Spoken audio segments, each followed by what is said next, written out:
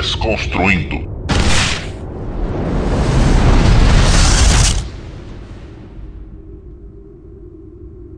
Vamos começar então com esse segundo episódio do Alien, cara. Nesse episódio a gente vai falar sobre o Alien, a sequência dos Aliens, né? O 2, o 3 e o 4. Pô, a gente falou bastante coisa sobre o 2, falamos legal do terceiro também. O 4 a gente deu uma pincelada, até porque não foi não teve muito papo sobre esse quarto filme. Mas acredito que o papo valeu muito pelo segundo e o terceiro. E antes, Dudu, tem os feedbacks, né? Vamos lá para os feedbacks, depois a gente já entra aí na nossa conversa sobre as temíveis ou não tanto continuações do Alien, o clássico. Vamos pro feedback, então. 10, 9, 8, 7, 6, 5, 4, 3, 2, 1, 0. Vamos lá, Dudu, para mais um feedback. O feedback do primeiro podcast que a gente gravou sobre o Alien, né? Falando do Alien 1. Oitavo passageiro, né? Isso. Então, primeiro é o seguinte, cara, eu fiquei, quero dizer que eu quero agradecer a todos que estão ouvindo, agradecer a todos que comentaram, eu fiquei muito feliz. Vários comentários, né? Satisfeito. A gente não teve, assim, muitos comentários, mas o mais importante é que foram comentários bastante instrutivos, comentários da galera que, porra, que muita gente ali poderia estar gravando com a gente, né, cara? Tu vê que muito conteúdo, né, cara? Porra, os caras manjam bastante mesmo de Alien ali. Eu percebi que eu acompanhei basicamente os comentários do Filosofia, do Filosofia Nerd. Isso, foi por lá. Eu não vi se teve outros comentários em outros locais, eu não cheguei a acessar, Dudu, mas, pô, tem uns ali que estão muito bem embasados, cara, tá? Realmente, assim, coisa de profissional, cara. Os caras manjam de Alien mais que eu, caraca. Com certeza. Se a gente tivesse mais pra frente, a gente podia chamar um desses caras aí pra gravar. Eu acho que ainda não é o momento de estar se ajustando, né? Eu até queria aqui, assim, pedindo desculpa pra galera, assim, pela confusão, assim, do atraso, a gente demorou pra publicar o segundo.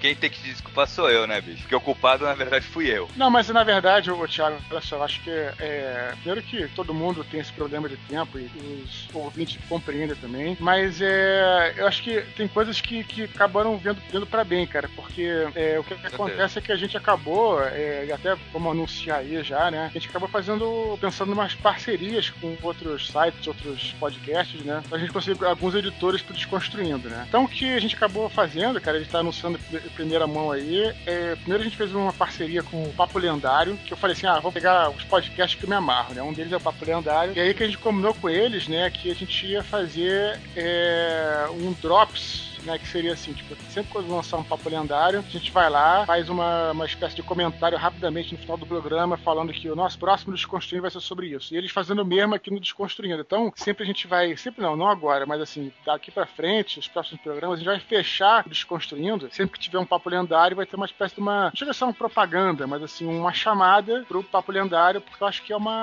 pro tema e tal. E tem o tema que deve ter tudo a ver com quem curte o Desconstruindo, né, cara? Quem acompanha a Filosofia Nerd deve curtir bastante Papo Lendário. Mitologia. Com certeza, que é muito legal. E nossa outra parceria, né, que a gente fez foi com o Ghostwriter, que é um podcast de literatura, só como tem tudo a ver com a gente, literatura e mitologia, né? Tudo então, a ver. Ghostwriter é um podcast aí que tá começando, já tem 9 edições, é um podcast de um ex-aluno meu, o Ricardo Herdi, e ele tá, assim, entrevista escritores, ele tá indo muito bem, assim, muito legal mesmo.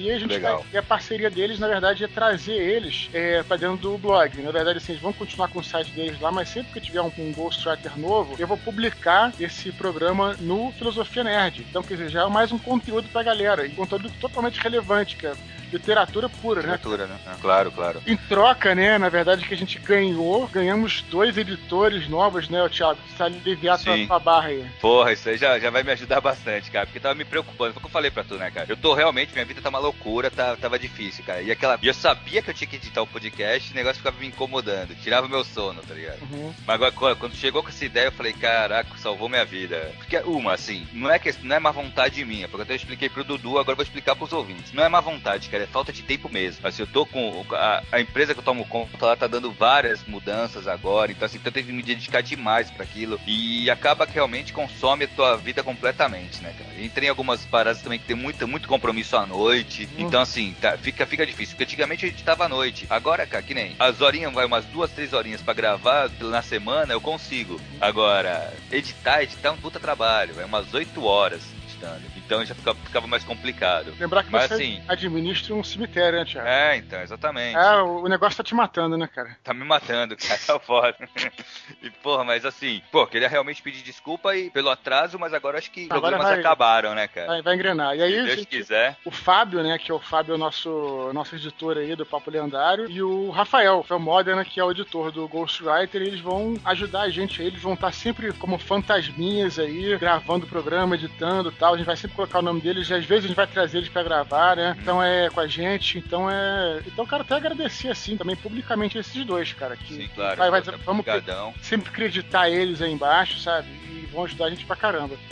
Puta de boa vontade mesmo, né, cara? E gente, só das conversas que a gente teve em off aqui, já percebi que os caras manjam pra caraca de edição, muito mais do que eu, o que provavelmente o Desconstruindo vai ficar muito melhor agora, também essa parte técnica dele. E assim, a gente vai juntar o conteúdo que a gente tem pra adicionar e os caras vão apavorar nessa edição aí, que vai ficar muito bom. Não só eles manjam bastante, como estão empolgados, né, cara? Estão empolgados, alguém que tivesse participasse da equipe, sabe? Que não fosse só o editor. Então sim. Bem legal. Vamos ver o que vai surgir daí. Vai ser muito bom, com certeza, cara. Vamos pros comentários então, pra galera? Vamos lá, cara. Eu vou ler o primeiro aqui do Marcos Vinícius. Só lembrando que a gente não conseguiu colocar todos os comentários agora aí, porque mas estão lá no blog. Então verifiquem, comentem, respondam os caras lá. Se discordar de alguma coisa que o cara falou aqui, vai lá e comenta. É legal. Foram 20 e poucos comentários, mas todos eles com muito conteúdo, então não deu pra gente... Grandes, então vamos lá. Vamos lá então, vou ler do Marcos Vinícius. Parabéns a todos que participaram deste podcast, bastante conteúdo. Uma verdadeira discussão analítica e com visões bastante singulares. O Mal, com a sua visão de cinema completa, o Eduardo com a sua visão literata, e os outros, desculpem a falta de crédito, era eu, né, o Thiago Cabelo e o Andrés, que estava gravando também agregando valor à conversa. Só consigo neste momento me ater a uma afirmação dita no podcast. Os filmes de hoje, com suas explicações excessivas e o excesso de bom mocismo, é completamente desanimador. A todos que gostam de ver um filme e depois imaginar as possibilidades e discutir os pontos de vista. Cara, eu concordo com ele. Foi que a gente deixou isso bem claro, né, no negócio, que, porra, realmente, assim, o filme hoje, eles não dão margem pra discussão, cara. Ele quer te explicar tudinho, e o que eu acho chato pra caralho. Mas continuando aqui. O mocismo que ele quer dizer deve ser também o politicamente correto, né? Que tá, hoje também, né, foda isso aí, mas... Continuar aqui. Estava vendo no sábado Superman, de 1978, o ano que eu nasci, e pensei justamente nisso, pois ele mostra como era o pensamento nas décadas de 70 e 80 com relação a filmes. Mostra as coisas sem precisar explicá-las demais. O Superman, neste filme, é completamente diferente e mais interessante que o Superman mais recente, cheio de efeitos, frases e nada de interessante sobre o personagem. Naquele, vemos que apesar de tentar passar a imagem moralista do Homem de Aço, que defende a sociedade americana, ele não é tão perfeito e sacaneia os bandidos também. Vide a cena do ladrão de joias no prédio, onde o Super faz o homem cair e faz piadinha com ele, apesar de segurá-lo antes de cair no chão. Resumindo, estes filmes mais antigos merecem podcasts como o que vocês fizeram, mas dificilmente um filme mais moderno merece, a não ser como o Rapadura Cast, que se propõe a apresentar filmes. Vida longa ao Desconstruindo. Maneiro. Cara, foi o que eu falei, assim, eu concordo muito com esse comentário, porque, porra, realmente os filmes estão ficando chatos, né, cara, assim, essa parte do politicamente correto eu não quero nem comentar, porque me dá até raiva, cara, porque, assim, os caras parecem que têm medo do que a sociedade vai pensar, ou seja, a parte artística da coisa desapareceu, né, cara, porque a arte daí vai desafiar também, né. Na verdade, eu acho que o problema, cara, não é só isso também, eu acho que essa praga que existe dessa porra de filme pra toda a família, tudo que é pra toda a família, essas coisas, o melhor exemplo disso é o Indiana Jones 4, que é uma bomba, na minha opinião. Achei horroroso o filme. E é aquela coisa, né, cara? Você não consegue fazer um filme que você vá contar uma história. Você quer fazer um filme que tenha elementos que peguem todo mundo. Tem que pegar o velhinho, tem que pegar o cara novo, tem que pegar a mocinha, tem que pegar, sei lá, a titia, e o que acontece? Aí vira uma conjunção é foda, é a porra do dinheiro, né, Dudu? É o que a gente falou, como eu já falei 1000 vezes, não tem nada demais você ganhar dinheiro. O problema é você fazer um filme não pela história, mas para ganhar. Não só pra ganhar dinheiro. Não pra contar uma história, mas pra ganhar dinheiro. Essa é a minha opinião. Esse bagulho do bom mocismo aí, também desse negócio da faixa etária e tal dos filmes, o que me revoltou muito foi que o Del Toro ia filmar na Montanhas da Loucura lá do Lovecraft. Devia estar animal, só que os caras vetaram porque o corte da censura foi muito alto pelo filme. Ele falou, não, se for fazer menos que isso, eu não quero fazer também. Aí acabou que não vai rolar o filme. Puta sacanagem. Por isso que tem alguns filmes europeus que são até melhores, né, cara? Com certeza. Com mas certeza. Enfim, vamos lá para o Luiz Carreira, que é o próximo e-mail, né? Luiz Carreira, eu achei maneiro, ele botou, o Luiz Carreira fez um e-mail gigante, um comentário gigante. Eu peguei só um pedaço, né? E achei importante colocar o comentário dele, porque ele foi o primeiro cara que usou aqui o termo desconstrutor. Ele falou, olá, desconstrutores. Achei maneiro isso. Legal. Inventou lá, o Luiz vai ficar eternizado aí no nosso blog, no nosso podcast, né? E seremos os desconstrutores, né? A partir de agora, achei maneiríssimo. Obrigado aí, Luiz. Obrigado.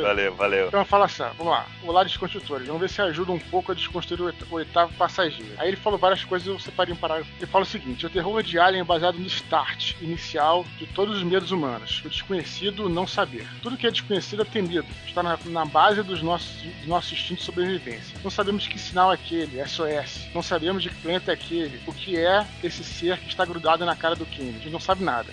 Não sabemos que a criatura é essa que saiu do cara. Não sabemos que monstro que pegou o Brett morto. Quando descobrimos que o alien mata de maneira violenta, não existe mais saída. Não tem como obedecer ao nosso mais primitivo instinto. Correr, mas para onde? Estamos em uma nave onde a saída significa morte, encurralados em um labirinto de corredores e túneis. Nossa espécie, Homo sapiens, não está acostumada a perder o topo da pirâmide evolucionária. Foi o que a gente falou, que o alien se posiciona como predador do humano. Né? Somos caçadores ou viramos a caça? Se a caça, nosso instinto fala mais alto, o medo toma conta. Aí fala aí. Aí ele só comentou isso, no final ele colocou assim: Star Wars é um futuro, que eu falei assim, esse filme de futuro e tal, a long time ago, em Galaxy Far Far Away, não seria um universo em ligação com o nosso. É isso, o que eu quis dizer foi que foi uma licença poética, eu quis dizer que não é o futuro, não um futuro humano da Terra, mas bem ou mal é uma história que se passa num... Uma história que seria imaginar, é uma fantasia ficção científica, entendeu? Não é necessariamente do futuro, mas quando a gente fala de naves, de tal, a gente remete-se ao futuro. Remete-se à ficção científica. Aqui no caso do Lucas, ele resolveu fazer isso aí no passado, né, cara? Mas, assim, eu acho que dá pra entender, né, cara? Quando tu falou futuro, eu acho que deu pra entender bem. Que era o que tu tava querendo expressar isso, que seria uma ficção científica, na verdade, né? Isso aí. Não necessariamente temporal.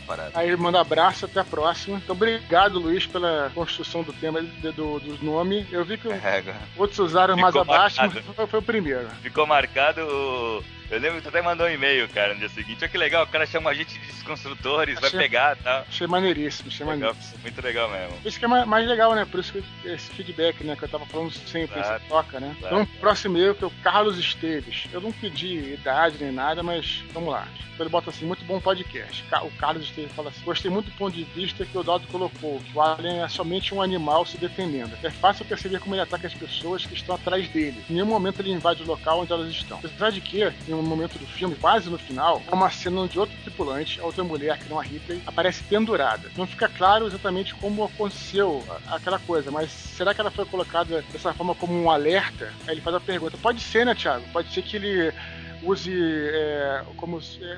demarcando o território, coisa assim. Marcar o território, ou então tá guardando até pra servir de hospedeiro, cara. Exatamente. Talvez, não... Será que o alien absorve o modo de pensar do hospedeiro, agindo assim como o instinto tribal? Vai saber. Pode ser, porque na verdade assim, o alien é uma criatura extremamente adaptável, né, cara? Mais adaptável do que a gente pensa. Uma vez a gente tava jogando RPG do Alien, a gente foi ver uma foto lá, um Alien numa floresta, e ele tá todo verde. A gente achou escroto na época. Mas tem tudo a ver, porque se você pensar bem, o Alien, ele nasce branco. Sim, ele se adapta. O fato dele ser grafite é porque o grafite é a cor da nave, se tu pensar bem. Sim. Então ele troca a pele e se adapta à cor, entendeu? Então é uma criatura totalmente adaptável, assim, né? Eu acho. Também tô viajando. Sim, pode ser. Não, e tem outra coisa, né, cara? Eu acho que até o instinto dele é se adaptar completamente. Porque ele não é só do ser humano, tanto é que no 3, a gente vai comentar agora, ele vai num boi, não é? Muta num... especial, né? Então. São normal no cachorro, né? Ele continua. Agora outra coisa, quero discordar do Thiago Cabelo, olha pra você. Para mim, ainda Cyberpunk para mim ainda é algo como um blueprint para o futuro. Quanto mais tempo passa, eu vejo que o mundo está se tornando aquela distopia inspirada por Gibson.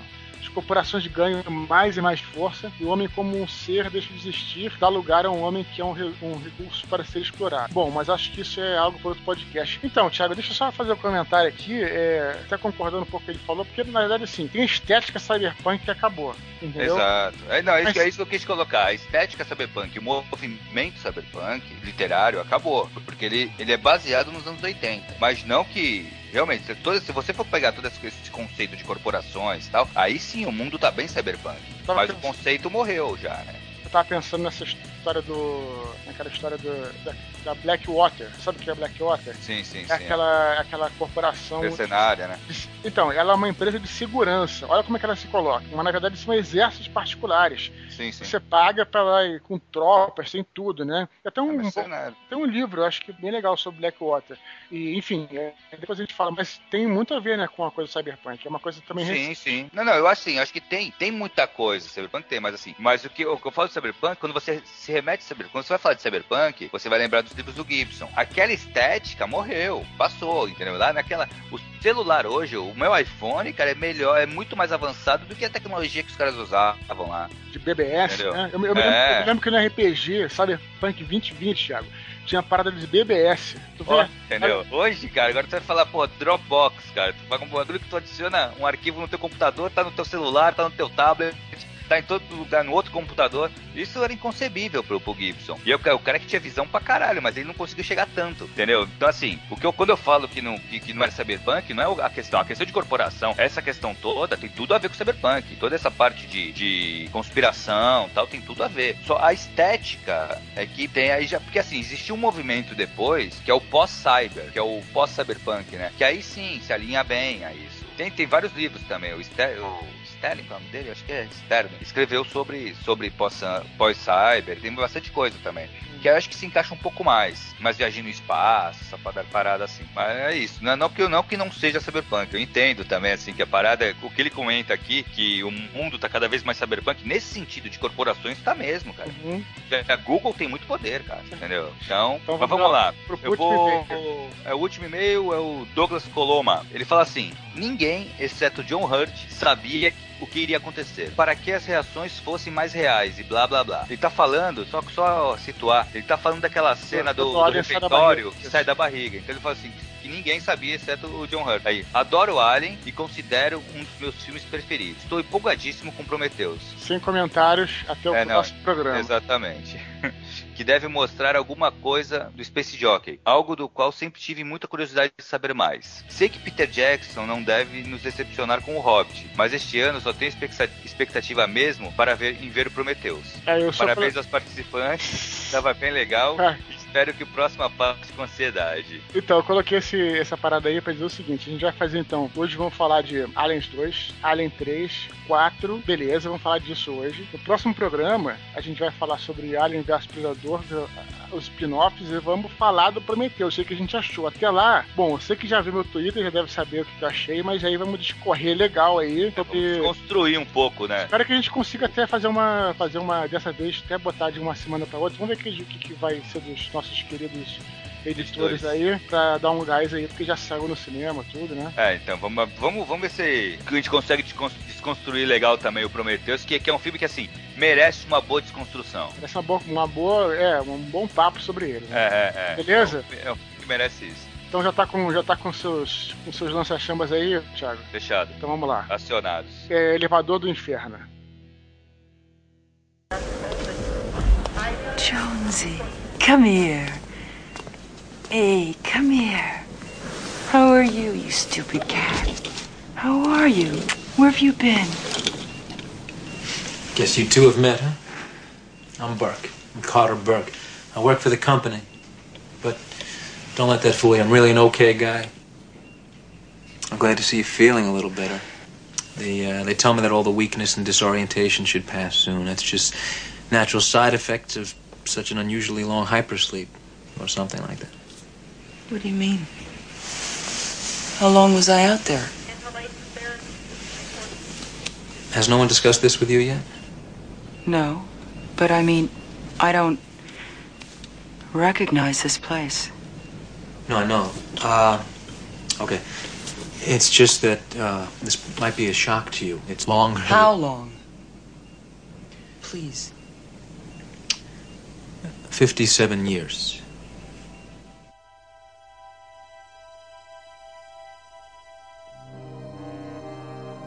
O Alien Oitavo Passageiro foi sucesso todo, questão de público, de crítica, deu dinheiro, tudo que deu. 7 anos depois eles fazem Aliens 2, o Resgate. 7 anos é bastante coisa, né? Pra hoje em dia seria muito muita tempo, coisa. Eu já desgosto disso, né? Eu já desgosto porque a Sigourney Weaver já tá bem... Dá pra ver as marquinhas dela, assim, que ela era uma novinha, né? Em 79 Isso. ela era, assim, ó, era o debut dela quase, né? Era o terceiro filme, se não me engano, dela, sabe? Daí 7 anos depois, sabe? Se bem que ela não fez nunca muita coisa fora da franquia Aliens. Não, e ela, sei lá, já vem como produtora desse, ou ela vai entrar no terceiro? Não, acho que é só ela o terceiro. Ela entra como coprodutora depois, né, cara? E o Aliens 2, quem vem dirigindo é o James Cameron, né, cara? Outro foda, né? Pois é, o que eu queria falar, até porque tu mesmo citou, no Spielberg. Eu acho que o próprio ET tem uma grande parcela de o Aliens, o Resgate, ser como ele é. Ou seja, um produto totalmente diferente, como diz o Andrés, e difícil comparação com o primeiro filme. Porque então, nesse intervalo de 79 para 86, a gente teve o quê? Em 82, se não me engano, o ET, o extraterrestre, que popularizou a figura do bichinho, né? De um alienígena. A gente teve também, antes até de 79, tivemos o Tubarão, que é o que inaugurou o blockbuster. Digamos que de 75 para 79 teve pouco tempo o pessoal assimilar que a temporada de blockbusters era aquela mesmo do verão. Então, digamos que o Ridley não pegou ainda esse, né? Não pegou essa onda ainda. Mas até 86 já se fazia filme pensando em blockbuster. Então, eu vejo Aliens como um blockbuster, né? E muito por causa da popularização do extraterrestre que teve o ET do Spielberg. Então a gente vê um filme em massa, é tudo plural. Aliás, o nome é plural, né? O primeiro plural, é Alien, a tradução brasileira, que é Alien, o Oitavo Passageiro, o inglês é só Alien, e o segundo filme é Aliens. Então, ou seja, é tudo plural. São mais ovos, são mais bichos, temos aí a equipe, e por que não o James Cameron inaugura o que a gente vai ver depois em todos os filmes de bando, né? Quer ter uma mulher meio machorra, quer ter o cara com charuto. O que ele fez? Fez muita coisa antes disso? Antes disso, ele teve o Piranha 2, que ele diz até que, né, que não é, que é pra ser esquecido, porque ele foi chamado às pressas pra substituir o diretor da Piranha 2. Ele tem mesmo como oficial, que ele gosta de dizer, que é o filme dele primeiro, é o 84, o Exterminador do Futuro, que aliás, todo o elenco quase do Aliens é do Exterminador do Futuro. Não temos o Schwarzenegger, mas até podemos entender que a Sigourney Weaver é uma Sarah Connor, né? Mas temos aí no elenco do filme o Michael... Mas peraí, a Sarah Connor do 2, né? Que não é mais pra frente, né? Que você tá falando. Sim. A Sarah Connor do 1 é meio fracote, né? Assim como ela é... tá certo, claro, entendo. Exatamente, mas que, enfim, o Michael Biehn, que é o pai do John Connor, né? Tá aí no 2, no elenco dos soldados. O Lance Henriksen, que vai ser o Bishop, que vai ser o androide dessa vez. Também ele faz parte do departamento da polícia do Exterminador. O Bill Paxton, que faz um punk no Exterminador do Futuro 1. O cara falou assim, porra, pode ficar tranquilo que o próximo filme eu vou te dar um melhor, né? Não, o Bill Paxton é queridinho, porque até o Bill Paxton tá no Titanic também. E a Janet Goldstein, no Alien 2, aquela que é a mulher macho, ela é a mãe adotiva do John Connor no Exterminador do Futuro. Você está... Isso eu lembro. Mas mais no 2, no filme 2. Não, estou falando sério, do 2. É. Mãe adotiva do John Connor no segundo filme, que dá aquela facada com o braço no cara, lembra? O cara tava tomando leite no segundo filme, ela dá uns... A mulher de bandana vermelha. Exatamente, lide com isso. Não, cara, não pode ser. Cara, o tempo é cruel com as mulheres, vou te falar. Mas enfim, então é isso. O único filme que a gente tinha feito era o Exterminador do Futuro 1, ou então, se a gente quiser colocar aí pra zoar, Piranha 2 também. Tá, mas então o Exterminador do Futuro já foi um sucesso astronômico, não foi? E aí lançou ele como um diretor fodão, um diretor que podia se impor, posso colocar assim ou eu tô falando besteira? E já megalomaníaco, né? Porque ele já assina história, assina roteiro e é o diretor, né? Aquela coisa, eu sou o dono do filme, né? Eu vou colocar minha marca aí. Ridley Scott fez a sua marca, contribuiu demais pra ficção científica, e daí o James Cameron também quer a minha fatia, né? E fez o exagero visual que a gente viu ali no filme, que muita gente prefere o segundo filme, né? Não sei se vocês lembram do Pânico 2, do filme Pânico 2, né? Do Scrap, quando o pessoal tá na escola de cinema, tá na escola e tá na cadeira de cinema, e daí eles começam a discutir sobre o cinema, sobre continuação, daí o personagem lá, aquele que é o da locadora, ele fala que as continuações tem continuações melhores sim, daí, cita uma, Poderoso Chefão 2, daí o cara fala, Exterminador do Futuro 2, e ele fala da locadora, né? E o cara fala, é verdade, daí ele fala, Alien, não, Aliens 2 é melhor, e o cara até fala, você tem um tesão pelo James Cameron, então é quase que unânime, assim, o Aliens 2 caiu no gosto popular, eu tenho uma teoria. Mais popular. Eu tenho uma teoria. Eu vou falar. Eu não entendo nada de cinema. Eu sou fã. Mas a minha teoria é o seguinte. Ninguém entende nada aqui de cinema. Pode ficar tranquilo. Ele criou o universo. Ele tem vários ícones. Assim, o próprio Alien é um ícone. A questão da hibernação lá. O Ridley Scott criou pontos que você lembra do Alien 1. Você lembra das cenas. Caraca, isso aqui era muito bom, muito legal e tal. Tu não tinha visto antes, né, André? É o principal. Tu não tinha visto aquilo antes. Isso. Talvez a questão de isolamento, como a gente falou do Stanley, mas as cenas visuais foram icônicas e obras do Ridley Scott. Pois é. O 2, o James Cameron, ele podia fazer uma continuação disso. Ele fez, mas ele criou coisas icônicas também. Tem coisas no Alien 2 que, assim, é batata. Aquele equipamento de carregar as caixas. Que a gente vai ver no Avatar depois, né? Isso. O barulho das armas, daquelas metralhadoras. Tem uma, que eu não tô lembrando, mas tem uma série de coisas que, se eu fechar o olho, eu lembro do Alien, que foram muito icônicas. Então, assim, isso criou essa divisão de fãs, eu acho. Os fãs que gostam de ação e o tipo da metralhadora, e os fãs que se encantaram pelo silêncio do espaço e pelo... Mas os dois filmes, cara, tem coisas bem... É que eu acho que é difícil encarar, gente, uma coisa assim, ó, que já no começo do 2 é muita informação. O primeiro tem aquela coisa do isolamento, é intimista, é o silêncio, não tem nome, né? Tanto que aí, ó, o Dudu chama o Ian Holm de o John Hurt de 84. É difícil, a gente não sabe muito sobre os personagens, sabe? Nesse, claro, o grande protagonista é a Ripley. E a gente conhece mais sobre ela, essa personagem. Ela teve um filho. Eu não queria essa quantidade de informações. Porque o que fazia ser arrepiante, daí, claro, que no quesito terror, pra ser aterrorizante, e óbvio que talvez eu esteja falando besteira, porque o James Cameron quis fazer um filme de ação. Então não precisa de ser aterrorizante. Só quando ressaltar o valor do primeiro filme, eu acho que aquela questão de não falar muito dos personagens fazia com que a gente se sentisse naquela nave. Se a gente fosse o nono passageiro, sabe? Uhum. Já que não tem ninguém e eu não posso nem me comparar a ninguém, eu posso ser um também. Já que eu não tenho informações deles, nem eles têm a minha, eu posso ser mais um nessa nave. No 2, já tem muito nome aos bois, é muita informação sobre os personagens, tem o vigarista da corporação, a Ripley que teve um background, que teve a filha. Até bacana aquela questão, porque ela dormiu tanto que ela já passou a idade da filha, né? Aliás, e o bizarro é que a filha morre cedinho, né? 60 e poucos anos, né? A filha morre, isso é engraçado. Ela tá mais velha que ela. Daí eu acho que é difícil de comprar a ideia do filme, de me aterrorizar. Eu sou muito mais espectador do 2 do que eu sou participante do 1, entende? É isso que eu quero dizer. Mas eu entendo. Primeiro que eu não acho que você falando besteira, não, que você tá dando a tua opinião e é pra isso que existe... Por isso que existe a internet, porque é que finalmente todo mundo pode se expressar, então não existe esse negócio de tá falando besteira nem nada. Primeira coisa. Segundo, que eu acho é o seguinte, eu acho que o sucesso do 2, né, na minha opinião, ele vem pelo seguinte, galera, eu acho que ele é um filme com culhões. O que é um filme com culhões? Vou fazer uma continuação de um filme. Duas coisas podem acontecer. Ou você vai ter um cagaço de mudar completamente e você vai copiar o que teve no primeiro, é uma coisa, é uma possibilidade. Ou então você vai tentar mudar e vai cagar o universo. Esse é um dos poucos filmes, né? E tem outros filmes, claro, mas esse é um dos poucos filmes que os caras primeiro conseguiram fazer isso. Eles mudaram completamente. Você bem falou. É totalmente diferente do primeiro, né? Outra pegada, né? Isso é uma coisa que eu sei, porque eu sinto mesmo isso com o autor, né, cara? Assim, de você, por exemplo, fazer uma obra e depois você vai fazer a segunda obra, cara, tu não pode ficar na mesma coisa, cara. Vão ter pessoas que não vão gostar, mas é isso, você tem que ter culhões de ir pra frente. O que passou e agora ele quis marcar. Concordo plenamente. Ele botou, eu vou colocar a minha marca. O Ridley Scott fez a obra dele, eu vou fazer a minha. Ele teve culhão demais, E o mais importante, que é aí que vai, ele não cagou a parada. Ele transformou numa coisa, assim, eu digo, porque os fãs gostam muito desse filme, porque assim, eu falo, eu, o Thiago e o André, a gente sempre jogou muito RPG, a gente foi muito imaginativo, a gente ficava pensando, sempre quando tem um filme, você fica pensando, e se colocasse esse monstro aí, esse monstro naquela situação, e o que os caras fizeram foi isso, beleza, tá lá o alien fodão, mata o mundo, não sei o que tal, beleza, o que eu quero ver, o que aconteceria se metesse um exército ali pra pegar esse filho da puta? Cara, o cara respondeu aquela pergunta que todo mundo tava querendo ouvir, por isso que foi um filme que fez um sucesso foda. Claro, todo mundo tem a opinião que pode ser, assim, só tô defendendo não só a minha visão, mas... mas você tá deixando claro que tu gosta do 2 mais do que do 1?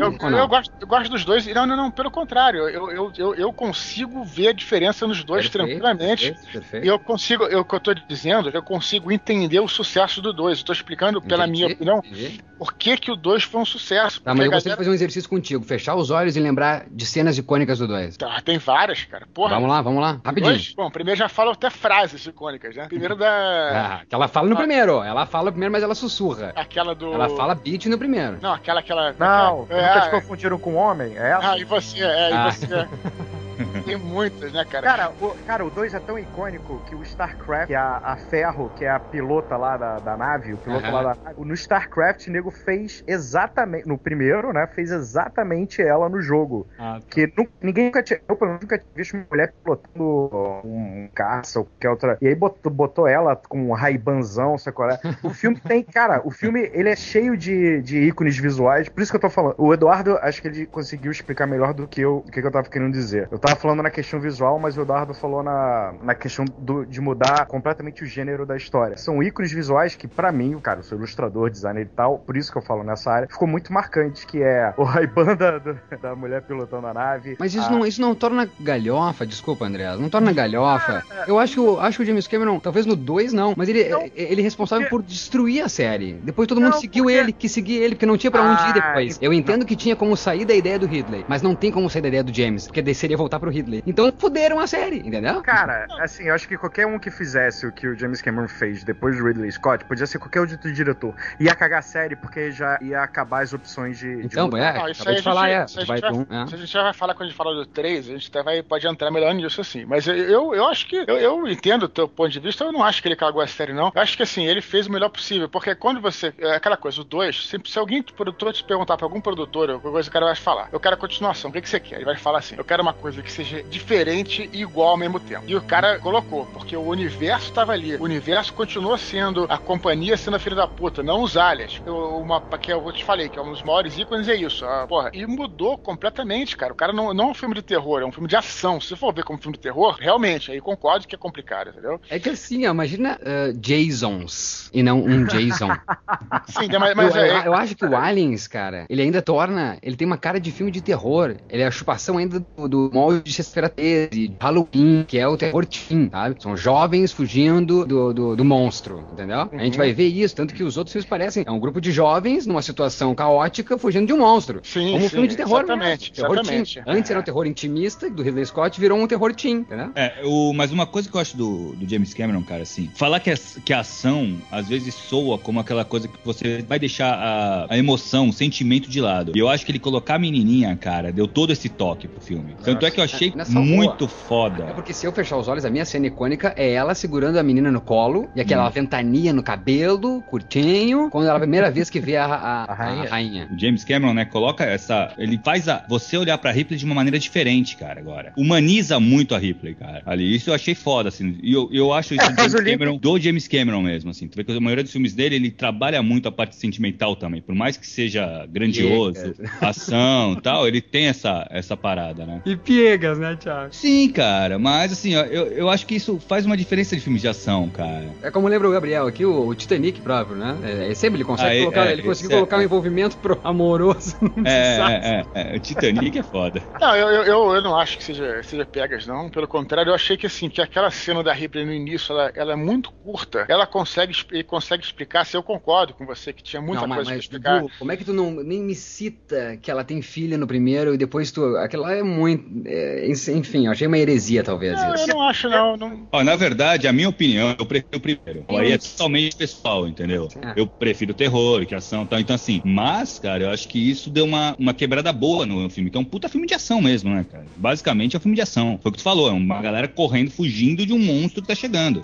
Não, e eu acho mais foda, e aí eu vou dizer até o seguinte, e contra o que o Maurício, a gente vai estar na briga na queda de braço aqui, mas assim, eu vou contra e vou dizer que assim, eles colocaram de uma forma, ela entrou numa, isso que eu também achei outra coisa genial do James Cameron, que ela não é um soldado, né, cara? Ela entrou naquele grupo que ela poderia completamente ser apagada ali, porque ela não sabe tirar, não sabe o que, e ela continuou, ela não luta, não vai pra ação, e continua foda pra cacete, cara. Isso eu achei foda isso, da maneira como foi colocada a Ripley, né, cara? Mas eu acho que deu muito mérito, eu entendo isso, perfeito, mas é que deu mérito, antes o mérito fosse mais em cima, então, da profundidade da personagem, da Ripley, do que na corporação. Foi muito blá blá blá pra corporação, muita visão em cima da corporação. E aquilo deixou meio burocrático o filme, entende? É difícil pegar no embalo pra chegar na ação do filme, ou entender aquilo, não acho os atores tão bons, meu Deus, o elenco do primeiro é sensacional. Sensacional, exatamente. Daí é caricato demais o elenco. O que é aquele negão levantando, dizendo, vamos lá, estão dormindo o quê, essas maricona? Que isso, cara, estão hibernando, cara. Compara a cena da hibernação do primeiro com a do segundo, os caras levantando, John Hurt, cada um tá meditando ali, quase saindo daquele transe, cara. Daí o outro já se levanta, vamos lá, seus moleques! Parece o Louis Gossett Jr., cara, na Força do Amor, aquele com o Richard Gere. Mas isso que eu digo, assim, eu acho que isso aí até tem muito a ver, né, com a missão do James Cameron, porque eu acho assim que, tenho certeza, né, como o primeiro filme foi quase um filme, claro, foi um filme em circuito, mas foi um filme que não tinha compromisso nenhum. Era um filme que se desse certo, se não desse, não daria certo. Não, o segundo era pra ser um blockbuster. Então, pra ser um blockbuster, tinha que ser um filme, de ação, que a pessoa... é outra coisa, nem todo mundo entende. Por isso que, por isso que muita gente gosta mais do segundo, porque nem todo mundo entende muito terror, é diferente, é outra coisa. Não, realmente. Terror, é aquela coisa que a gente tava falando, da beleza do cinema dos anos 70 ainda, que era deixar as coisas subentendidas. Ninguém quer isso, o pessoal quer coisa mais mastigadinha, e o 2 é muito mastigado, né? Aquelas longas tomadas que você tem dos corredores da nave, tudo escuro. Isso é uma coisa que tá mais pra Kubrick, tá mais pra... Entendeu? Não tá tanto pra um filme de ação de blockbuster. Sim, então é um pouco por aí. Então acho que a missão do James Cameron foi cumprida aí no Aliens, o Resgate. Agora, eu entendo o que você diz, mas eu acho que o cara que tá nos escutando e que ainda não viu ou que vai ver de novo, aconselho ver com essa pegada. Você vai ver um filme pra se divertir. Pipoca. Não é um filme...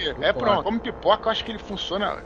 inclusive até eu acho maneiro a caricatura, eu acho foda aquele sargento, acho maneiríssimo, que assim, é uma caricatura, eu vejo como isso, você tem toda a razão com a caricatura, mas eu acho maneiro, eu tô lá pra me divertir, eu quero saber do sargento, eu quero ver o cara dando porrada, falando merda, beleza. tomando charuto, é isso que eu quero. Então é o tipo de visão que eu tenho, entendeu? E eu acho que nesse trabalho, nesse 2, ele fala muito melhor mesmo da corporação, e isso, por mais que eu ache burocrático e chato, e que seja culpa de Maurício, não ser levado por esse filme, tanto quanto o primeiro, mas é interessante isso, né? Ele mostra aquela hora que a Ripley tá vendo uma paisagem sentada num jardim, que depois a gente descobre que não é um jardim, mas é uma imagem num telão. Aquilo, a gente vê o que é essa corporação, né, cara? Que manipula mesmo o sentimento das pessoas e as situações, né?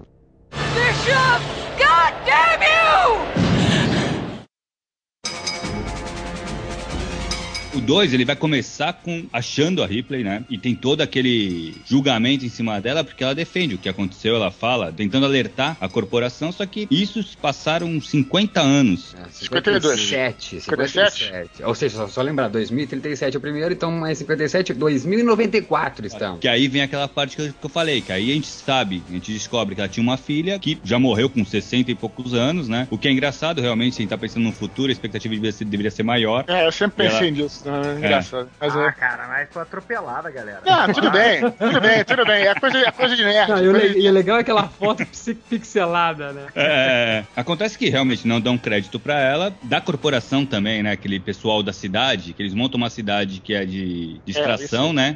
Isso é outra coisa que eu achei foda pra cacete, cara. Conceito totalmente de ficção científica. Eu achei irado, não é um conceito novo. Eu achei maneiro ter o conceito do filme, que é a parada de... Inclusive, eles voltaram pro planeta, que era o planeta onde eles tinham achado o Alien, olha que isso é assim... Então, aí vai cair de novo naquela parada. Será que a corporação sabia? Pois é, não sei. É complicado, né? E aí vão pro planeta, eles estão construindo uma vila de...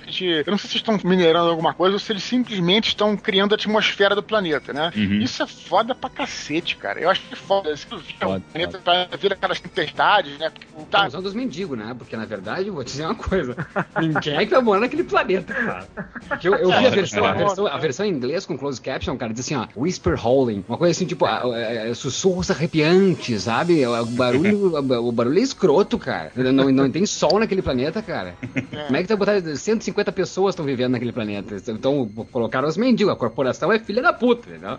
Com certeza. E com certeza esse foi mais um traço que você falou da corporação, que nego deve ter nego passando fome, e nego vai lá fazer qualquer negócio, né? Mas em tese isso não faz sentido eles quererem povoarem um planeta, porque aquela nave, eu volto à questão da nave, que tá cheia de ovo de alien, se a corporação tivesse noção do que era aquilo, do que tinha ali, ela teria mandado, sei lá, um container gigante. E ela mandou, sei lá, 150 pessoas pra morar, sabe, na tempestade. Pessoal civil, né? Nada a ver.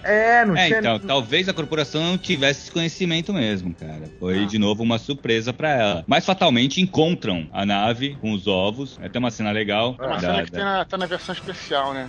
Que não passou no cinema. Essa família encontra a nave, e aí o facehugger vai na cara do maluco, né? Isso, e aí contamina ele lá. E aí o foda, assim, eu achei que foda, tem um slogan, né? Tipo, Building Better Worlds, né? Que é construindo mundos melhores, né? Mas fica uma coisa assim, corrija-me se estiver errado. Eu achei foda pra caralho, tem tudo a ver aquilo com o Cyberpunk, cara. Tem um sloganzinho pro que estão fazendo lá, pro empreendimento deles lá, né? Ou seja, então, na verdade, pra dramatizar mais a plot ainda, que é a apuração, tentar colocar um drama na apuração, a Ripley ainda é tirada como maluca, né? Que ninguém acredita, porque ela não tem nenhum arquivo sobre esse evento, né? De ter eliminado um alienígena, porque ela mandou o alienígena pro espaço, então não tem prova nenhuma. Então, pra complicar mais a vida dela, ela que passou por todo esse trauma, os caras estão vivendo, colocaram famílias naquele... E ela que perdeu sua filha, pensa, famílias, logo pensa em crianças, né? E ela nega também, né? A princípio ela nega. Nega, pra fazer parte do... Fudendo, Mas daí quando acontece o primeiro caso, né? O primeiro caso de vítima, ela diz, olha, eu vou pra lá pra eliminar, não é pra voltar com o bicho pra cá. É pra eliminar, é isso? Daí o cara da corporação diz, é isso, então eu vou. E é a jornada do herói, né, cara? Aquela primeira... isso que eu ia falar, é verdade. Tem até isso, é mesmo. Na hora eu pensei, talvez esse o ponto, talvez que eu não goste, gente, que é essa coisa do herói, sabe? Virou o John McClane, sabe? Vou salvar a humanidade. Sabe, tem uma cena que eu concordo contigo, Maurício. Quando ela no final chega pra enfrentar o Alien, e acho que tem nada a ver com a Ripley, ela fala uma parada assim, tipo, a gente vai falar mais pra frente, né, que ela chega com um robozão e fala lá, uma coisa assim, tipo, faz uma frase de efeito, agora você vai ver, não sei o quê. Isso é a única frase que eu concordo contigo. Essa frase realmente eu acho que não precisava estar no filme, eu acho que tinha que ser uma coisa... Não, o que é bacana, cara, é que ela fala no primeiro, só que ela sussurra, fala pra ela, sai daqui, sua vagabunda. Sabe? É muito mais sutil, né? Mas, de novo, né? Acho que define o que é o que é outro. Um é intimista e o outro é blockbuster. Então ela tem que falar para o público todo ouvir. Sai daqui, sua vagabunda! Eu acho que aí ela é chamada... E ela é chamada como consultora civil, porque esses marines vão todos lá para tentar salvar a galera. Tanto é que é o resgate. Os marines que pegaram o Bin Laden. Vão lá pra salvar. E uma parada que foda, cara. E eu, voltando ao que eu falei, que eu acho que construiu muito bem o personagem, esse personagem, por isso que eu acho que essa cena que eu acabei de falar não tem nada a ver, dela dando uma de machona. Mas outra cena que é ao contrário do que eu falei, que define foda o personagem, é uma hora que ela se confronta com outro personagem que é machão pra caramba, que é aquela mulher, a Gonzalez, como é que é? Ticana lá. Com calma dela, cara. Vasquez. Que aí ela fala alguma coisa assim, presta atenção nessa cena, eu acho a cena muito foda. Ela tá fazendo uma explicação toda sobre o que é o Alien, dando o briefing lá pra galera e tal. Aí a mulher fala assim, só quero saber onde é que eles estão, que eu vou matar eles e tal. Aí ela fala de uma maneira, até a própria Sigourney Weaver falou isso num making off, só eu sei como é que interpreta a Ripley, né? Que ela olha pra mulher, ela manda assim, ela não fala com raiva, ela fala assim, ó, eu espero que eu esteja errada. Mas a maneira que ela fala, ela se coloca, vê que ela cala a mulher, né, cara? Tipo, ela não tá sendo agressiva, não tá, ela é a Ripley, ela é foda e acabou, entendeu? Então eu achei muito foda isso, eu acho que ela não não apaga, apesar de que ela não é a que conduz a ação no sentido da porrada ali, do tiro, de nada, entendeu? E é muito foda, cara. Aí depois ela chega, elas descem no planeta, né? Tipo, tem aquele, como é que é? O elevador pra morte. Como é que é, André? Que eles falam? O elevador lá que eles entram naquela navezinha que eles abrem a parada, não vou lembrar. Isso, elevador pro inferno. E o foda é o seguinte, eles chegam lá, cara, naquela vila que tá construindo, 150 pessoas. Então, assim, a conclusão que a gente chega é que tem 150 aliens, né, cara? Isso pra quem acabou de ver o primeiro, ou quem lembra bem do primeiro, fala, a primeira coisa que tu pensa é fudeu, né, cara? Se um alien fez aquilo tudo, imagina 150. Tá fazendo uma licença poética agora, é isso? Não, sim, a princípio, porque cada alien precisa de um hospedeiro só, né? Entendi. Sim, tanto é que com certeza já não é, eles devem ter matado alguns, claro. Até porque tem aquela cena lá, até exagerada, que as metralhadoras, elas são automáticas, né, programadas, e não para de vir bicho, não para, acho que uns 2-3 minutos de cena de vir bicho. Eu acho que ele banaliza, mas ele não banaliza, assim? Olha o terror também que o 1 fazia com bicho. Mas aí que tá, mas a gente vai cair naquela coisa, agora já não é um filme de terror. Quando tu pensa 150, com certeza já é um filme de ação. Exatamente. Agora, mais ou menos, que eu falei que era um filme de ação, mas também é engraçado, porque o que acontece, né, que logo no início do filme, eles chegam lá e aí encontram naquele lugar onde tá todo mundo preso, todo mundo morto, todo mundo lá, tipo, nas teias dos aliens, naquela parada, e aí tem um grande ataque ali, né, que já mata mais da metade dos marines que foram, né, cara? Quase todo mundo morre ali. Sim. E é maneiro que já tá inventando uma parada, né? Vocês não podem atirar aí. Se atirar, vocês estão debaixo de uma parada nuclear, o cara, beleza. Aí depois eu não sei, assim, eu fico na dúvida se o filme é um filme de ação ou se também pode ser definido talvez um pouco como um filme de suspense, porque tem as cenas fodas de suspense também. Tem essa cena que é clássica, né? Tipo, que vai se aproximando, né? O alien vai se aproximando através do... Eles têm um localizador, lembra? Sim. E aí os caras... Peraí, mas eles estão aqui do lado, eles estavam em cima, estavam de cima, né, cara? Eles, descem, matam um monte de gente. Então também tem um pouco de suspense também, né? Aquela cena... É que eu tava falando aqui toda hora de terror, eu não quero ser... Acho que a palavra é tensão. Pode ter tensão na ação. Eu acho que é um filme que tem pouca tensão, mas concordo com o Dudu, tem a cena, sim, de tensão. Uma delas, que eu acho que é muito bem feita até, é a cena em que a Ripley se fecha com a menina, depois ela não consegue sair e tá lá o facehugger, como diz o Andrés aí, e que ela tenta abrir a porta, não consegue, e o Paul Reiser lá, o da corporação, ele corta a câmera e ela não consegue nem falar com os outros, e daí vem o Michael Biehn e se joga no vidro e quebra, que o vidro é inquebrável, ele se joga e quebra o vidro. Tem também a da menina, quando ela foge, ela fica na água e a Ripley tá tentando cortar o chão pra tirar ela e vem o alien por trás. Isso é uma cena super clássica também. Essa cena aí é mais uma demonstração também de que o alien nem sempre mata, né? Ele leva pra se tornar hospedeiro. Sim. Exatamente. Agora, a pergunta, aquela rainha tava botando ovo a dar no pau, não era? Tipo, a rainha tava enlouquecida ali. A puta, isso que você falar, né? Tu ficou entalado, né, rainha? Cara, e tinha, sei lá, 3 pessoas pra se transformarem em alien. Isso é outro aspecto, tentando ver a criatura, né, como se fosse uma coisa viva. Qual é a necessidade de se botar 1 milhão de ovos se esses ovos não vão eclodir? Ou ela já esperava que havia uma segunda leva de... Sim, de seres humanos, acredito que sim. Acredito que ela deve contar com...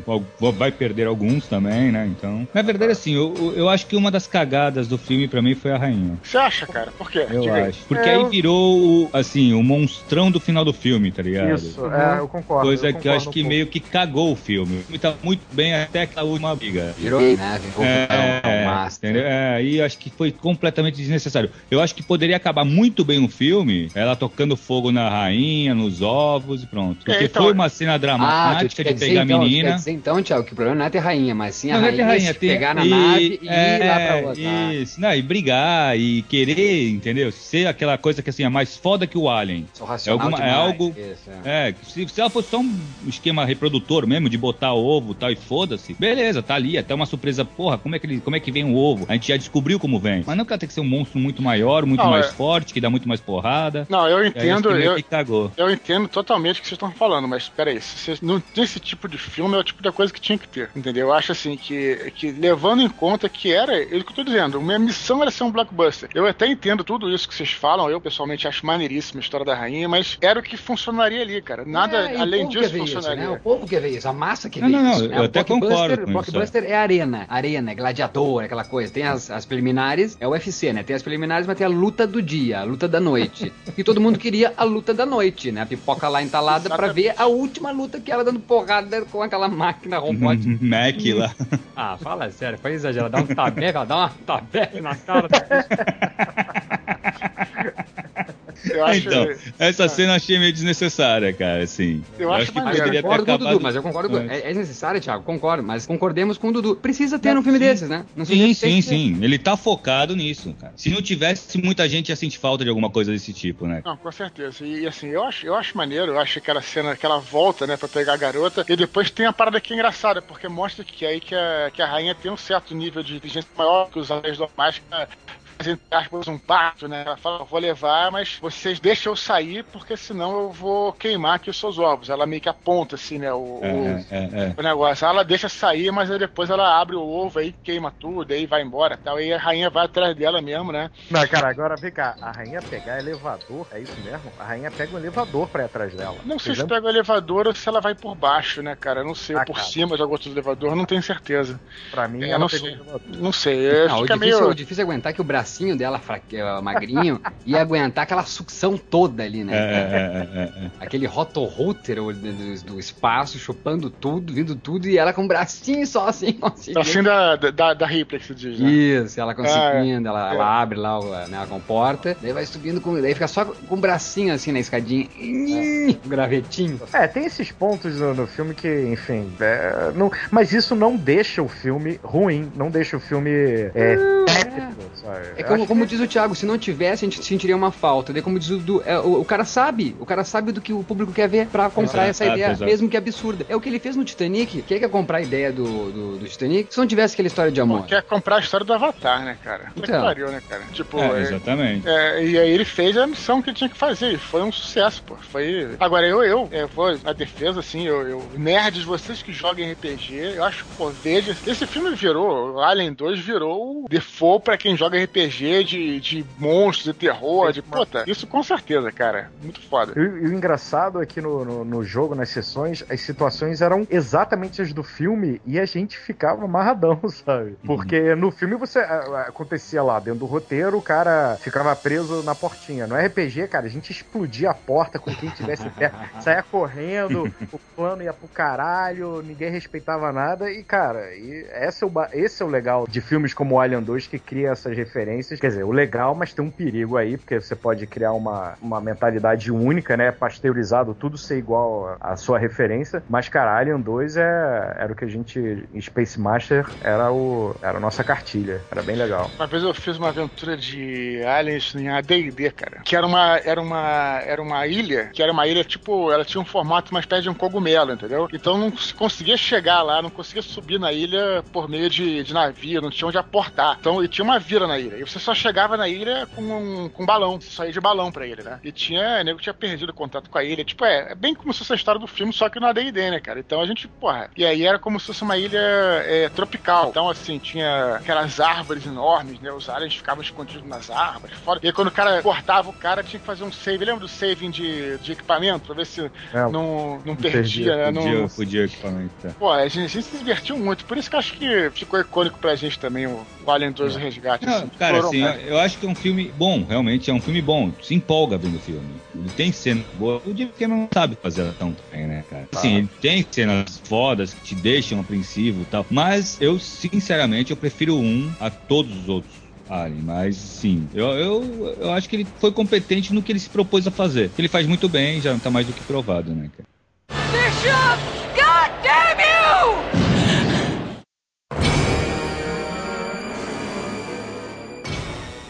Falando de números, ele ganhou 2 Oscars, efeitos visuais e efeitos sonoros. Um não teve Oscar não, né, Maurício? Um teve um Oscar de efeitos visuais. O Andrés que falou, né, sobre os sons, né, Andrés? Da metralhadora.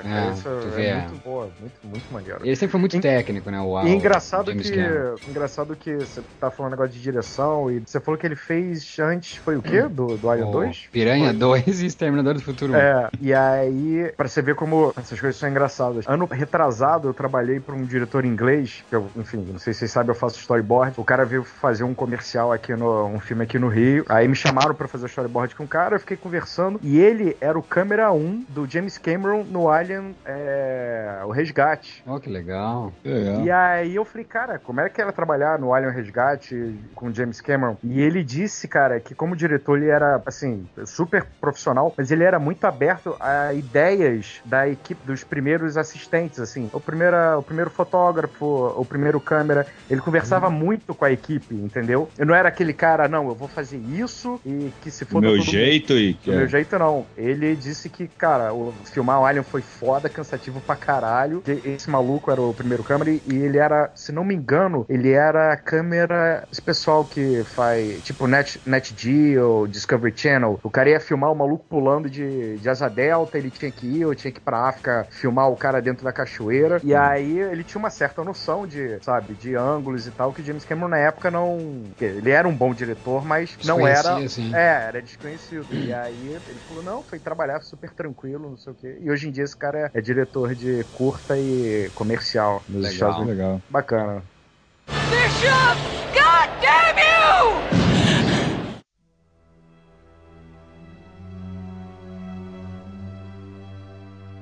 Ô Maurício, e a grana do 2, cara? Como é que foi? Então, como sempre, o James Cameron não divulgou o orçamento aí, né? Os filmes do James Cameron é um dilema. Quanto custou? Então, esse a gente não tem, lembrando, um custou 11, né, e arrecadou no mundo 104. Esse não sabemos quanto custou, mas no mundo arrecadou 131. Ou seja, então, cara, quase 30 milhões a mais. Né? Quase 30 milhões, mas será que custou mais que 30 milhões? Com certeza também, cara. Cara, eu acredito Pode que isso não divulgar? Pode isso não divulgar o... Muitas vezes não é divulgar, muitas vezes. Eu acredito, cara, que deva ter custado, no mínimo, o triplo do primeiro, sabe? Então, uns 30, 35 milhões. O faturamento foi basicamente o mesmo, então. Acredito que não foi muita coisa, até porque doméstico, né? Nos Estados Unidos arrecadou primeiro 80, e doméstico o 2 arrecadou 85, então, foi quase a mesma coisa. Quase a mesma coisa, exatamente.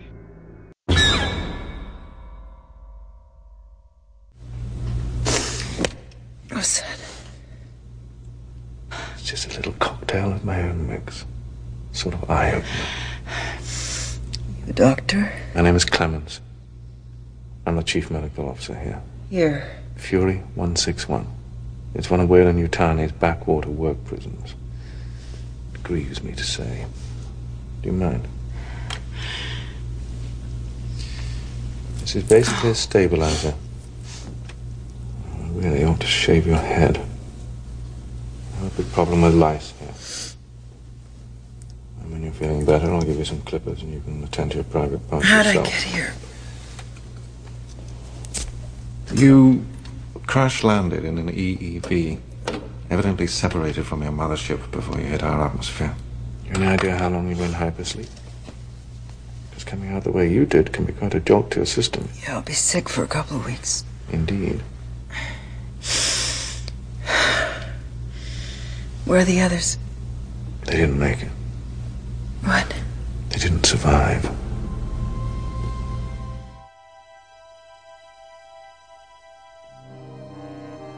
Voltando a falar, então, vamos começar direto falando do Alien 3, cara, que saiu em 92. Teve a briga, né, da pré-produção e várias versões. Como é que foi isso aí, Dudu? Esse foi um filme, cara, porque eu comprei aqui, né, eu comprei edição especial pra... Por isso que é legal, às vezes, tá, de você baixar tudo no torrent, né, você comprar, assim, comprei aqui a edição especial do Alien 3. E aí, pô, todos os extras. É engraçado porque, cara, assim, tipo, os extras se resumem a 3 horas, todo mundo falando mal da porra do Alien. Produtor, diretor, ator, cara, todo mundo. Puta, nem a Sigourney Weaver escapou dessa parada. E o que aconteceu, cara, assim, basicamente, né, foi assim, isso é até um papo, assim, bastante profundo, né, porque vai a história que eu falei no outro programa, né, que foi assim, o primeiro Alien, ele foi ninguém tava esperando nada pela parada. Se desse dinheiro, beleza, se não deu, beleza. O segundo, teve um diretor que marcou, que foi o James Cameron, um diretor que tinha tinha a força de se impor e falar, olha, eu quero isso e foda-se o resto. E o terceiro, cara, os caras estavam perdidaços, cara. Perdidaços, completamente perdidos. Então, começou, na verdade, então foi o seguinte, aquela velha história que a gente fala, né, que não era pra ser mais um filme. O Alien 3 ia ser o filme que ia sustentar o estúdio por algum tempo. Então, assim, os caras tinham obrigação de ganhar dinheiro. Não foi um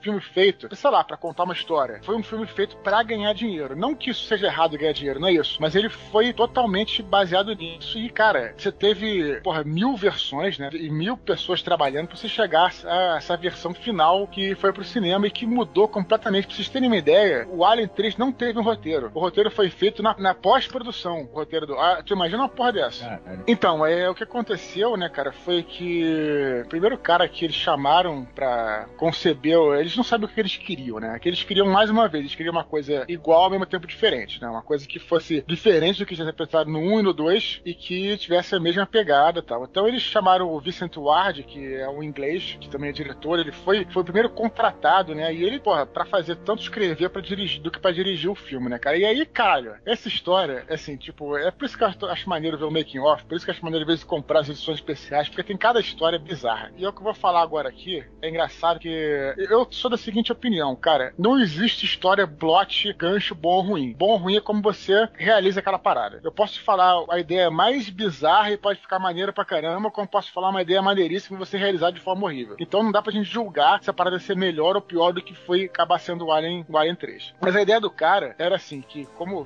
tudo era futuro, né? O primeiro foi terror, o segundo foi uma parada mais ação, mais suspense e tal. O terceiro, cara, o cara queria voltar pra Idade Média. Então o que ele pensou? Ele pensou em fazer um planeta artificialmente construído no espaço, um planeta folheado de madeira. Meu Deus. Que esse planeta, cara, é foda, não dá pra julgar, entendeu? Tipo, pode ser que ficasse maneiro pra caralho, pode ser que ficasse uma merda. Então, assim, e a ideia desse planeta de madeira seria uma espécie de um mega mosteiro, onde os monges iriam pra lá pra escapar da tecnologia, do mundo corporativo, do ser humano, da Terra, etc. Então, seria como se fosse lá dentro uma espécie de uma mini Idade Média lá dentro da parada, onde as pessoas cultivariam, onde teria uma atmosfera artificial, onde seria tudo de madeira, seria como se fosse uma grande catedral em construção, que tem aqueles pilotis, aquelas paradas, tudo, tá entendendo? Essa é a pegada do negócio. E o Alien ia matar o pessoal todo? E aí o que acontece, né? Exatamente, ele ia chegar, né,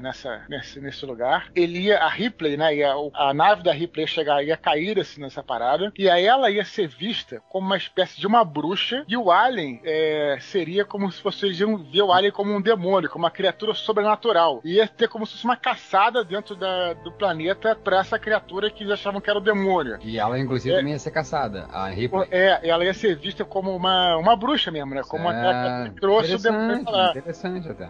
Algumas coisas... bom mesmo. Algumas coisas ficaram, né? Tipo, os monges se transformaram em presidiários. A ideia era aquela. A ideia era um lugar, assim, meio que não tivesse nada tecnológico, onde não tivesse armas, né, cara? Onde não tivesse muito menos arma de fogo, né? Essa ideia persistiu. Aí, cara, assim, foram aceitando, aí não pensar e tal.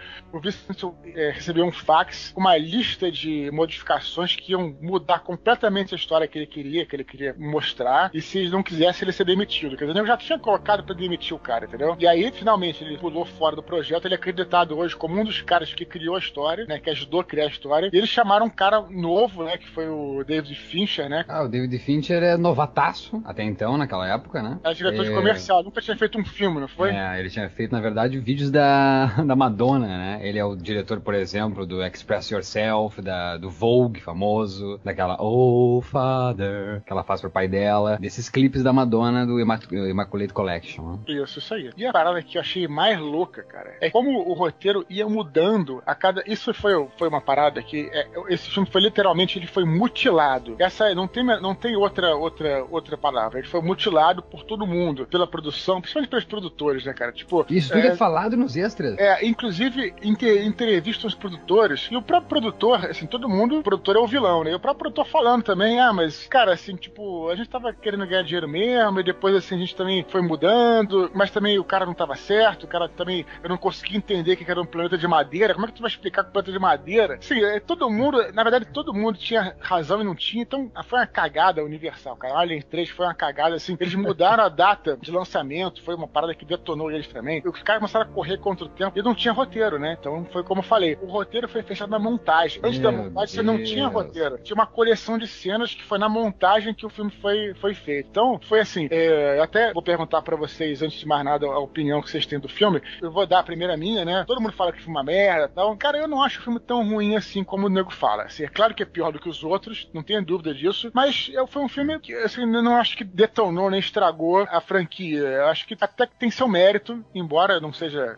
nem aos pés dos outros, né? O que vocês acham, Thiago? O que você acha? Cara, assim, vou te falar, eu sempre, qualquer filme que eu vejo, eu julgo pela minha diversão a princípio, entendeu? Sem fazer nenhuma análise técnica do filme, de roteiro, nada. Eu sempre pego pela minha diversão. Claro, eu me diverti vendo, entendeu? Mas assim, foi o que tu falou, cara, não dá pra comparar nem com o 2, muito menos com o 1, cara. Isso aí pra mim, realmente, sim. Algumas ideias foram muito sacadas, acho que a expansão do que eles deram no universo, mostrar esse novo planeta aí, a prisão, né? Um planeta prisão, foi uma ideia interessante, é um negócio legal, mas assim, eu não achei que o 2 fez legal, que eu até comentei que no outro episódio, né, no outro programa, que eu falei da Ripley, que eu achei que no 2 eles deram uma profundidade um pouco maior pra Ripley e tal. Nesse eu acho que até diminuíram a personagem. Não sei, é a minha opinião, assim, não sei se vocês acham isso também, mas acho que isso até... É um drama, né, Thiago? Se o 1 é terror, o 2 é ação, o 3 é um drama. Exatamente.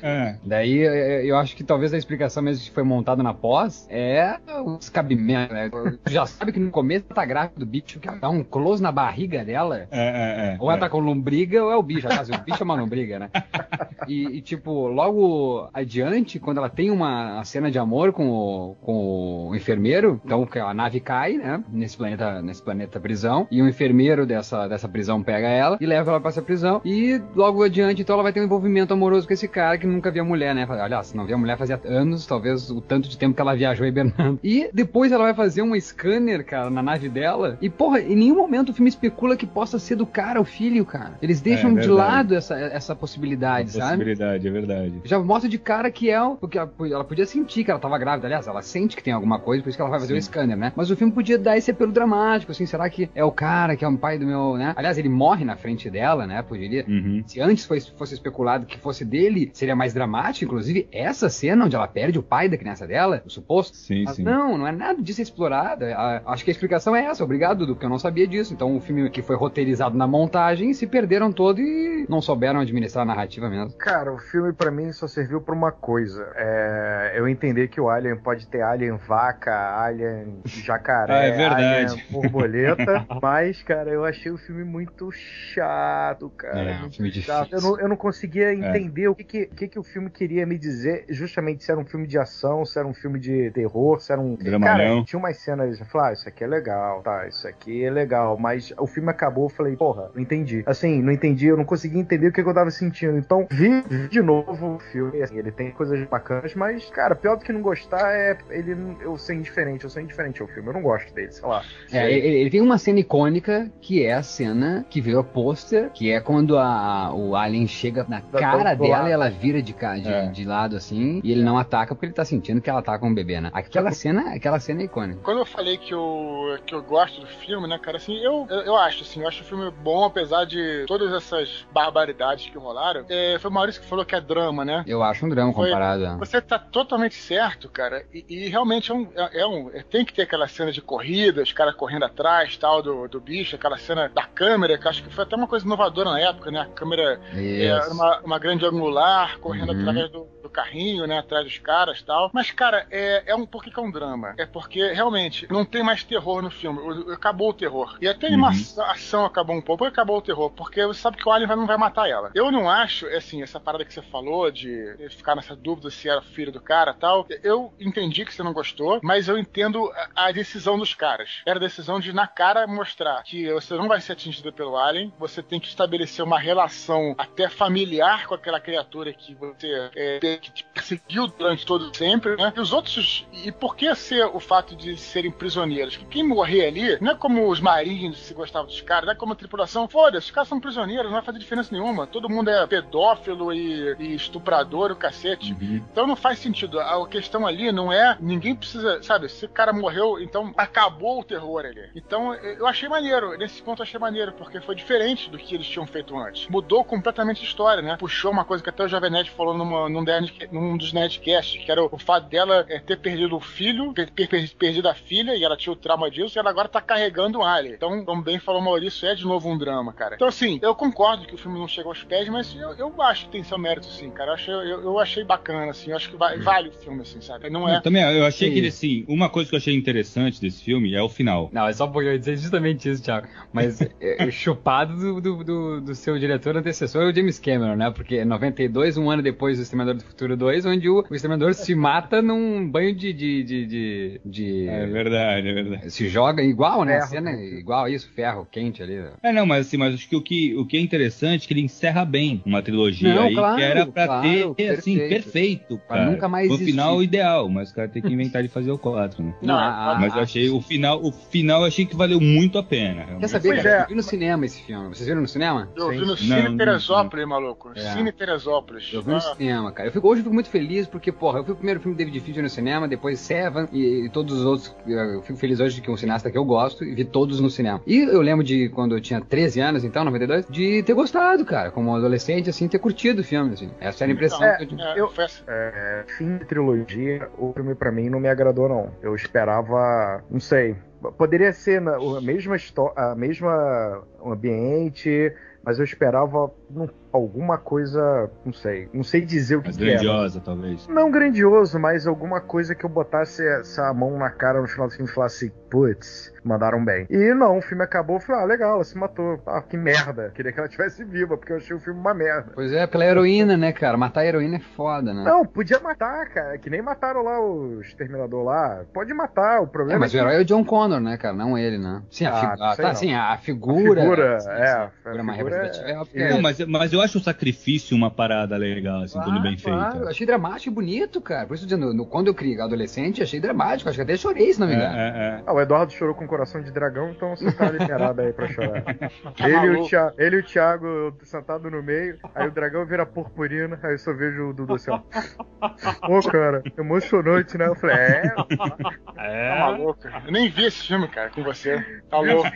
Você e Thiago, deixa de ser... Tá louco, tá maluco, eu não choro, não. No more bullshit. I just felt it move. E uma coisa que é louca, né, cara, quando eu vi aqui na edição especial, tem umas cenas diferentes, né, cara? Com as coisas que eu não sabia. E quando eu comecei a ver, eu nem sabia que era edição especial, era diferente, né? Quando eu comecei a... Eu achei que tivesse só os bônus e tal. E tem umas coisas muito loucas. Pra começar que não tem o cachorro. Edição normal, a edição especial não tem o cachorro. A incubação é uma parada que eu até achei o cachorro bem mais maneiro, assim, a ideia do cachorro, por ser um bicho mais rápido, um bicho... E ele é até um alien menor, né? No Alien 3. Mas os caras pegam... Eles têm tipo umas comidas, tipo um açougue. Então eles... Tem umas vacas lá que eles penduram o bicho e a incubação do alien, isso é interessante, é no cadáver da vaca, no cadáver do boi. Então a cena é parecida com a cena do cachorro, ele cai assim, tipo de cima, entendeu? Como se fosse mesmo uma cesariana, vamos dizer assim, né? E aí ele já cai, engraçado, ele não cai o alienzinho não, já cai um alien um pouquinho maior já, entendeu? E aí o filme, a edição especial, ela é um pouquinho maior, porque tem uma coisa também que... Você lembra um cara que era meio maluco? Um cara que... Sim. Que quando o alien vai matar aquele cara que é o enfermeiro, ele não mata um dos caras que tá lá. E esse cara que tá lá, que não morreu, ele acha que ele é o profeta do alien. E é uma ideia que já vinha da ideia do ar, exatamente. Então, cara, eles conseguem prender o alien. Essa parte toda eles cortam na edição normal. E realmente até foi importante cortar porque o filme fica muito longo, assim. E aí esse cara que vai lá e liberta o alien, entendeu? Tá tudo certo, tudo bem. Sim. Ele vai lá e liberta o alien e tal, e aí o alien sai e, enfim, começa a caçada dele, a segunda caçada, né? E também a cena final, né? Que a gente tava comentando em off, que no cinema, por favor me corrija, se você que assistiu no Cine Teresópolis, é isso? Isso, cara. Que na hora que ela cai pra se matar, o bebezinho nasce da barriga. E ela prende, segura o bebezinho com as mãos, né? Pra continuar a queda e o bebezinho ir embora junto com ela, não é? Isso. Na edição especial não tem isso, não né? Só tem se isso, joga, não. Né? Só se joga. E é muito fake hoje, né? Desculpa, eu sei que as coisas com o tempo, mas que serinha que hoje não existiu. você tem toda a razão. Inclusive, eu acho assim que esse filme ele tem umas coisas engraçadas, porque esses filmes da década de 90, do início, era quando tava começando a entrar o CG. E aí, aliás, a única cena de CG é no final, quando o Alien morre, né? Quando o Alien joga água em cima dele e o bicho já tá cheio de chumbo, né? E assim, é mal feito pra cacete, eu acho. E sempre eles também usam uma parada, sempre quando eles usam um animatronics, ou sempre quando eles usam o cara vestido de Alien, o bicho, né? Fica show, cara. Fica foda pra caralho. Agora, quando os caras se metem a usar fundo azul, eles fazem um chroma key bem escroto, cara, que não fica legal o Alien no teto, né, cara? Aquilo não, tem uma hora que uma cena que um contra-plongé, acho, né, chamado, de cima, assim, que o bicho tá correndo, pelo amor de Deus, que coisa mais ridícula aquilo, cara. E é fundo azul, né? Então, concordo, cara. Tanto que a cena icônica, que é a cena que ele tá, é um close nele, né, no Alien, que é abrindo a boca perto da Ripley, aquele ali é o boneco, né, é o animatronic, né? Aquilo é genial. Até hoje causa efeito essa cena. Outra cena interessante é quando, é engraçado, pra mostrar justamente como é que era o poder de camuflagem do Alien. Tem uma cena maneiríssima, cara, e é bem feita pra cacete, lembra que ela vai tentar procurar o Alien pra tentar matar ele, né?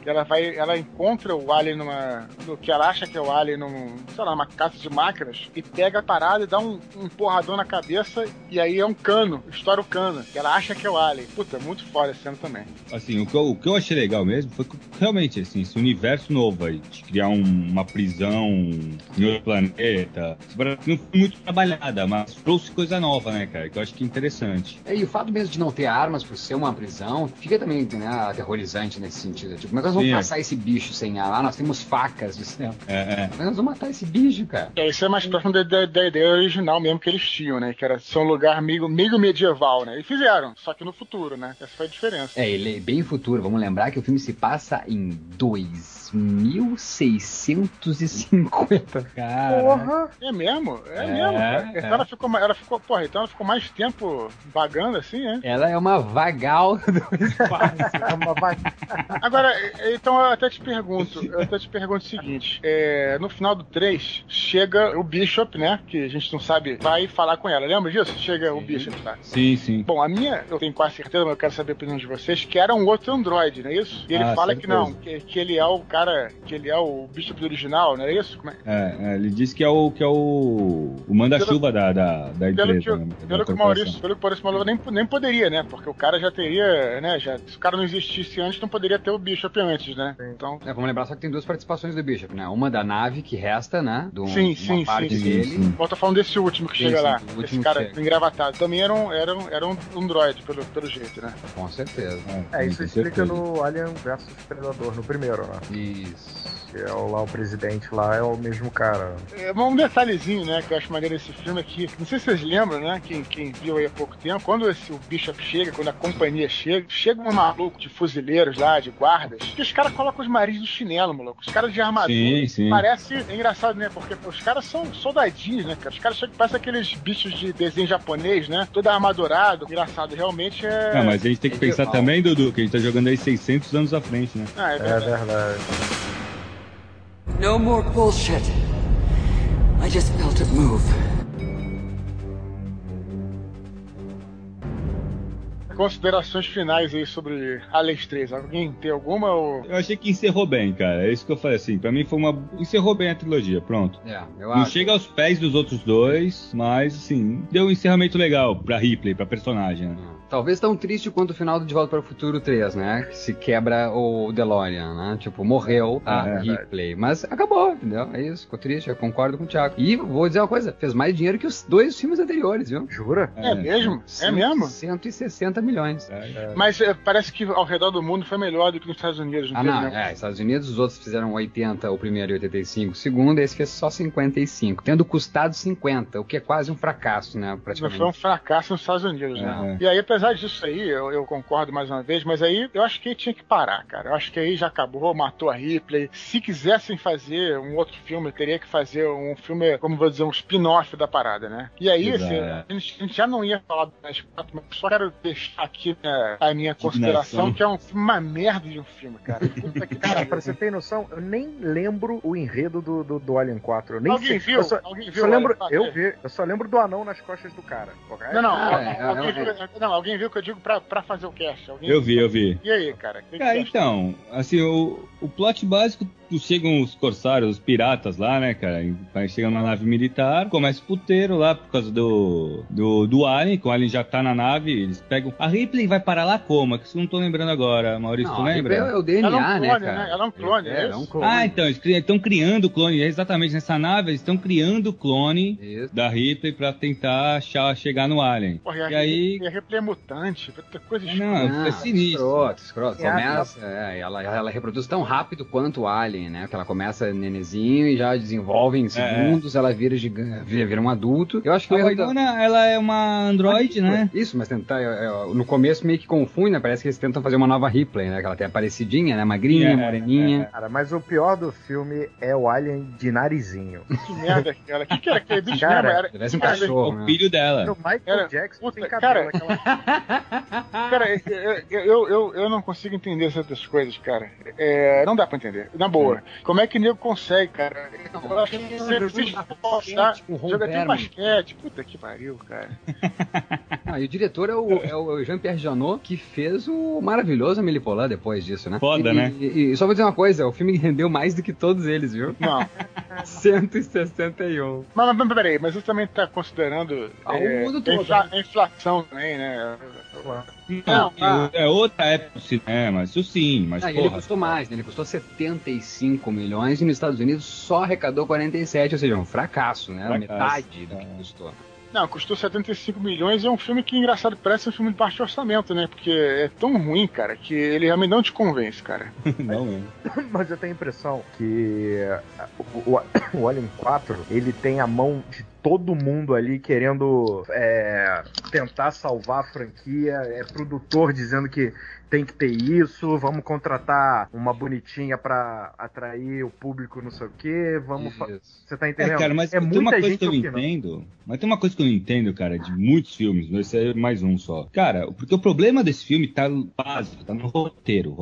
Cara, o roteiro passa na mão de tanta gente, velho. Como é que consegue gravar nessa merda, gastar dinheiro pra essa merda? Quer que eu diga uma surpresa? Sabe quem é o roteirista? Não sei. É o diretor dos Vingadores. Puta que pariu.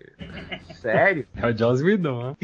O Alien 3 também. Foi todo mundo meteu a mão e conseguiu salvar, né, cara? Pelo menos o mérito do David Fincher, talvez? Acho que o mérito do 1 é por mais que a gente falou que tá datado, é visual. Eu acho que é o visual. E é a direção perante a não roteiro. Eu acho que foi bem dirigido se não teve roteiro. Eu acho que o icônico no 3 é só falta de roteiro. Porra, eu nem sabia disso, cara. Fiquei sabendo agora. E o 4 não salvou nada, então, né? Nada. Assim, é uma besteira. Né? Por quê? Só talvez por muito dinheiro. Acredito que parte desses 75 milhões foi o cachê da Sigourney Weaver. Realmente, não tem lógica. O roteiro, assim, desde o começo do filme tá errado, cara. Se pegar a premissa do filme é uma bosta, cara. Não tem nada salva. Nesse filme nada salva, cara. Porque lembrando, claro que talvez uma decisão da atriz, mas acredito que ela, como qualquer atriz, também quer ganhar dinheiro, que é a profissão dela. A Sigourney Weaver não fez nada de relevante pro grande público, por favor, né? Ela fez grandes filmes intimistas, mas pro grande público nada relevante, senão a franquia Ghostbusters, né? Caça Fantasmas 1 e 2, e também o Alien, né? Então talvez ela queria dinheiro mesmo e foi, 25 milhões eu faço esse filme. E ela entrou como coprodutora também. Puta que pariu. Como coprodutora. Tem bastante do dedo dela aí, velho. Porra, você Sigourney, qual é que Mas era ela como Sigourney Weaver ou como Zoom, né, cara? Puta que pariu, né?